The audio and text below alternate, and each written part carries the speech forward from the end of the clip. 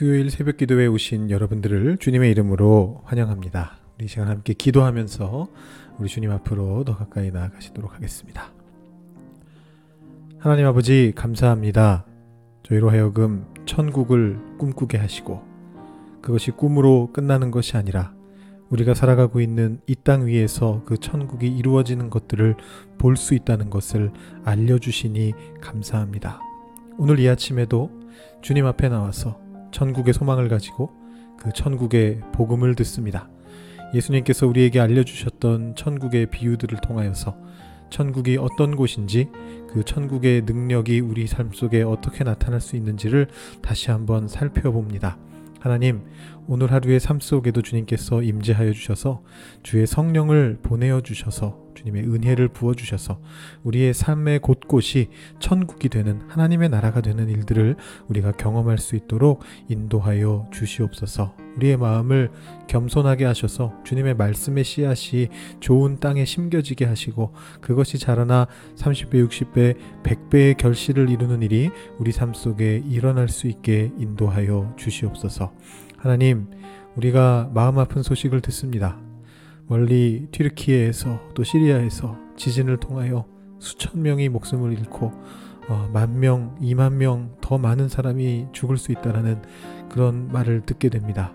하나님, 하나님의 위로와 하나님의 역사가 가장 필요한 그곳에 주님께서 친히 찾아가 주시고 또 함께 사람들을 구해내기 위해서 노력하고 있는 모든 이들에게 주님의 힘을 더하여 주셔서 그곳에서 하나님께서 주시는 평안을 누릴 수 있는 일들이 속히 올 수 있도록 주님께서 함께하여 주시옵소서.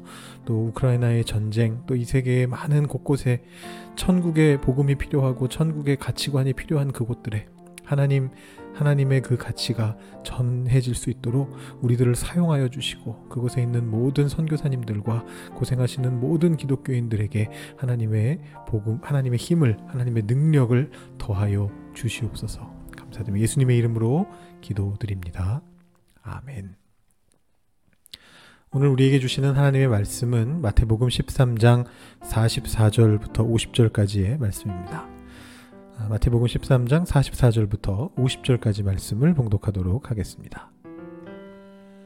천국은 마치 밭에 감추인 보화와 같으니 사람이 이를 발견한 후 숨겨두고 기뻐하며 돌아가서 자기의 소유를 다 팔아 그 밭을 사느니라. 또 천국은 마치 좋은 진주를 구하는 장사와 같으니 극히 값진 진주 하나를 발견하매 가서 자기의 소유를 다 팔아 그 진주를 사느니라. 또 천국은 마치 바다에 치고 각종 물고기를 모는 그물과 같으니 그물에 가득함에 물가로 끌어내고 앉아서 좋은 것은 그릇에 담고 못된 것은 내버리느니라. 세상 끝에도 이러하리라. 천사들이 와서 의인 중에서 악인을 갈라내어 풀무불에 던져 넣으리니 거기서 울며 이를 갈리라. 아멘. 우리 마태복음 13장의 천국 비유 시리즈가 끝나가고 있습니다. 아직 마태복음에는 천국 비유가 조금 더 남아있기는 합니다. 18장, 20장, 22장, 또 25장에서 각각 한두 편씩의 천국 비유를 더 다루고 있습니다.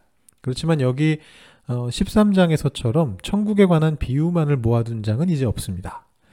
우리는 13장에서 모두 6개의 천국 비유를 살펴보았고요. 천국 비유라고 명시되어 있진 않지만 천국에 관한 내용들을 다루고 있었던 그 씨 뿌리는 자의 비유까지 합친다면 7개의 비유를 우리가 보았습니다. 그러면 어떤 비유들이었는지 기억이 나십니까? 지난 토요일과 주일 묵상 말씀에서는 씨 뿌리는 자의 비유를 들었고요. 월요일 묵상 말씀에서는 가라지 비유에 대해서 생각을 해봤습니다. 그리고 어제 묵상 말씀에서는 겨자씨 비유와 누룩 비유를 들었습니다. 오늘은 3가지 천국 비유를 더 보게 됩니다. 밭에 감추인 보화 비유, 값진 진주의 비유, 그물 비유입니다. 먼저 앞에 나오는 2가지 밭에 감추인 보화와 또 값진 진주의 비유는 상당히 유사한 구조를 가지고 있는 그런 비유들입니다. 먼저 예수님께서 이렇게 말씀하십니다. 천국은 마치 밭에 감추인 보화와 같으니 이렇게 말씀을 하시죠. 누군가의 밭에 감추어진 보화를 발견한 한 사람이 그 보화를 얻을 방도를 궁리해냈습니다. 그건 뭐냐 하면 밭을 통째로 사는 것입니다. 근데 과연 이 경우에 밭을 산 그 밭의 새로운 소유권자가 그 안에 있는 보화의 소유권도 주장할 수 있는가라는 그런 어떤 법적인 혹은 뭐 윤리적인 그런 문제는 여기서 고려되지 않고 있습니다. 혹시라도 이것을 그런 윤리적인 가르침이다라고 읽는다면 그것은 예수님께서 말씀하신 비유의 본질과 전혀 관련 없는 그냥 자기의 해석을 성경에 투영해가지고 그걸 찾아내는 것입니다. 이 예수님의 비유는 사실 당시에 꽤 유명한 비유였던 것 같습니다. 예수님이 전적으로 창작하신 그런 비유가 아니고요. 우선 뭔가 귀한 것이 감춰져 있다라는 그런 생각은 그 당시 이제 지혜 전통에서 흔하게 사용되던 개념이었고, 특히 밭에 무언가 감춰져 있다. 사람들이 실제로 밭에 좋은 것들을 감춰놓는 경우가 많았기 때문에 이것을 비유적으로 사용하는 일들은 흔한 일이었습니다. 그래서 이 당시에 유대교 랍비들은 이런 경우에, 이 비유의 경우에 보화의 소유권이 누구의 것인가를 가지고 실제로 굉장히 치열하게 논쟁을 했다고 합니다. 사실 랍비들은 참 별거 아닌 것 같은 주제 가지고 좀 그렇게 논쟁했던 경우들이 많이 있습니다. 근데 그것은 이제 그 당시에 어떤 랍비들에게나 관심사인 것이고요. 우리의 관심은 결국 예수님께서 이 비유를 어떤 의미로 우리에게 전해주고 계시냐라는 것이죠. 이 비유에서 예수님의 그 관심의 핵심이 어디에 있느냐라는 것은 다음 구절을 통해서 유추할 수가 있습니다. 그 구절은 뭐냐면 이겁니다. 자기의 소유를 다 팔아. 44절에 밭에 감추인 보화 비유에도 이 표현이 나오고요. 그 뒤에 46절에 값진 진주의 비유에도 이 표현이 한 번 더 나옵니다. 반복되어 나온다라는 것은 중요하다라는 이야기입니다. 그리고 이게 단순히 반복돼서 중요한 것만이 아니고 내용적으로도 그렇습니다. 자, 여기서 보시면 자기 소유를 다 팔아라고 얘기하는데요. 어떤 보화에 대한 적절한 가격을 치르는 것이 아니고 가진 소유를 다 팔아서 그것을 산다라고 그렇게 이야기를 하고 있습니다. 그러니까 여기에서 밭의 보화가 감춰진 걸 알고서 밭의 가격만 치르고 보화를 꼼수로 얻는 어떤 뭐 경제적인 뭐 일종의 작전 이런 게 중요하다. 머리 좀 잘 굴려라. 이런 얘기를 예수님이 말씀하고 계신 것이 전혀 아니고요. 오히려 여기서 말하는 건 이런 거죠. 이 감추어져 있는 보화가 또 그 다음 비유에서는 이 값진 진주가 자기 소유를 다 팔아서 사도 이득이 될 만큼 큰 값어치가 있는 것이다 라는 것을 말씀하시고자 하시는 것이고요. 또 더 나아가서 어떤 뜻이 있느냐 하면 결국 이 천국의 큰 값어치에 우리가 응답할 수 있는 방법은 우리의 모든 것을 다 바치는 것이라고 말씀하시려고 한다는 것이죠.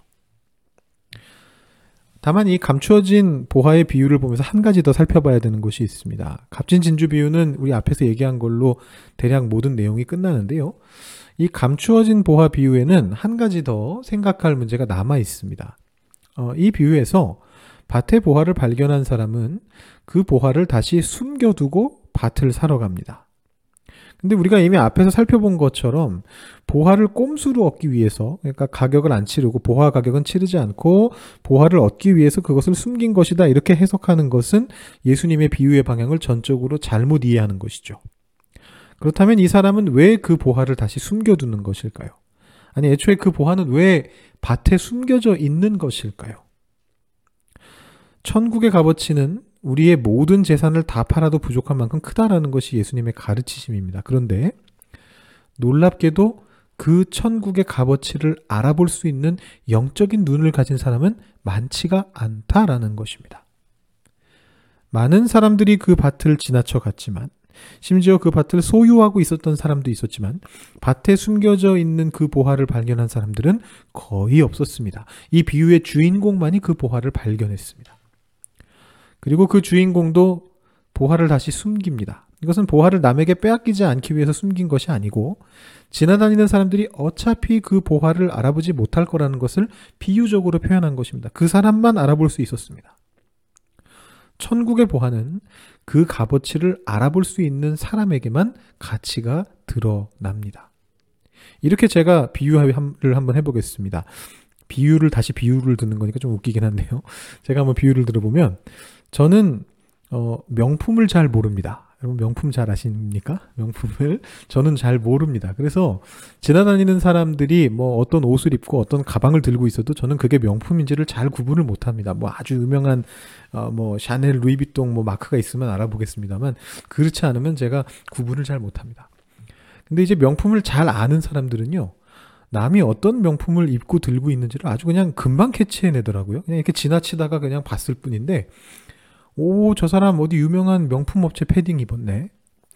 오, 저 가방은 돈만 있다고 다 파는 게 아닌데, 저 VIP한테만 파는 가방인데, 저 사람 들고 있네. 돈 많이 썼겠는데. 오, 저 옷은 이번에 새로 나온, 어느 업체에서 새로 나온 신상인데, 이 볼 줄 아는 눈이 있는 사람에게만 값어치가 보입니다. 제 눈에는 그냥 뭐 명품인지 뭐 깔끔한 옷 그 이상도 이하도 아니던데요.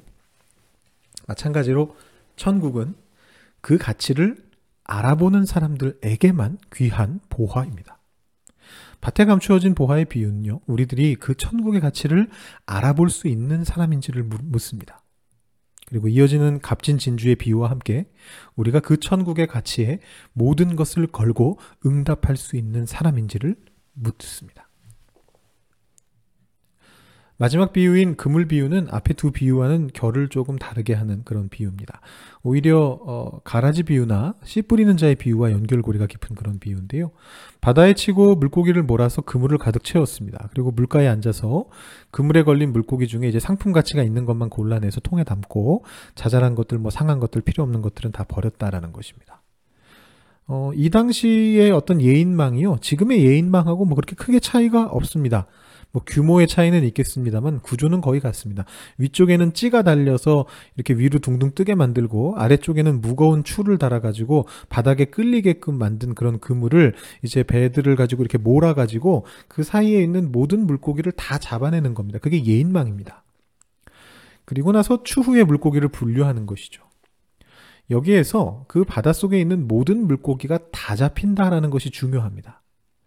하나님께서는 구약에 그런 표현이 나오죠. 햇빛을 선한 자와 악한 자 모두에게 쏟아 부으십니다. 비도 선한 자와 악한 자 모두에게 내려주십니다. 예수님이 우리를 사랑하시고 우리를 구원하신다라는, 그래서 십자가에 달려 돌아가셨고 부활하셨다라는 이 복음은 선한 자와 악한 자 모두에게 주어진 복음입니다. 여러분, 우리 복음을 전할 때 사람 봐가면서 복음 전하나요? 우리가 선교지 갔을 때 저 사람은 안 믿을 것 같으니까, 혹은 저 사람은 무섭게 생겼으니까, 혹은 저 사람은 지난번에 왔을 때 우리랑 싸웠으니까 복음 전하지 말아야지, 그렇게 생각하는 경우는 없습니다. 우리는 하나님이 역사하실 것을 믿으면서 가능한 모든 사람에게 복음을 전하기 위해서 애씁니다. 물론 지난번 가라지 비유 설명하면서 말씀드렸던 것처럼 최후의 심판날에는 모든 것이 결정이 될 것이고, 그때까지 하나님께 응답하지 않는 악한 자들은 분명한 심판을 받을 것입니다. 그렇지만 그 전에는 함께 복음을 듣는 것이고 그 모두가 복음의 초청을 받습니다. 응답할 수 있는 기회를 얻게 됩니다.